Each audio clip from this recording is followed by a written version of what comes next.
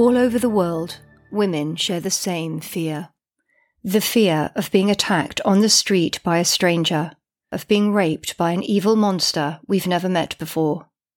We all know stranger rape is rare, yet still, we fear it. And it is rare, but it happens. And in the summer of 2021, it happened to my daughter. This book is the story of that assault, its aftermath, its devastating consequences, the lifelong legacy of terror and mental agony it has left behind, the grief, guilt, sorrow, and despair that will linger forever in its wake.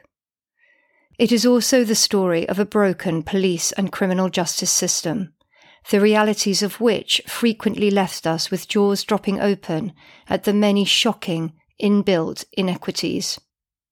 Barely a day goes by without some news coverage of the epidemic of violence against women and girls, of the collapse in rape charges and convictions, of the seeming impossibility for the many victims of this most heinous of crimes to get justice. In this audiobook, listeners will have a chance to see behind the scenes at what lies beneath the shocking statistics, the underfunding, the lack of political will for change, the laws that function as a rapist's charter.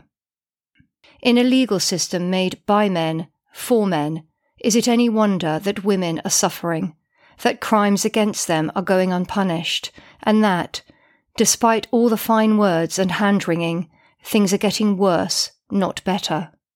My hope in writing this book is that it will join with the voices of all those currently crying out for change, and that one day that change will happen. It can't come a moment too soon.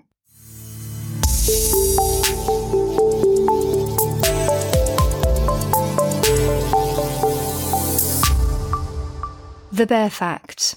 A record 63,136 rapes were reported to the police in the 12-month period to September 2021. This number includes the rape of my daughter. Only 1.3% resulted in a suspect being charged. In London in 2021, only 1% of rape cases reached trial.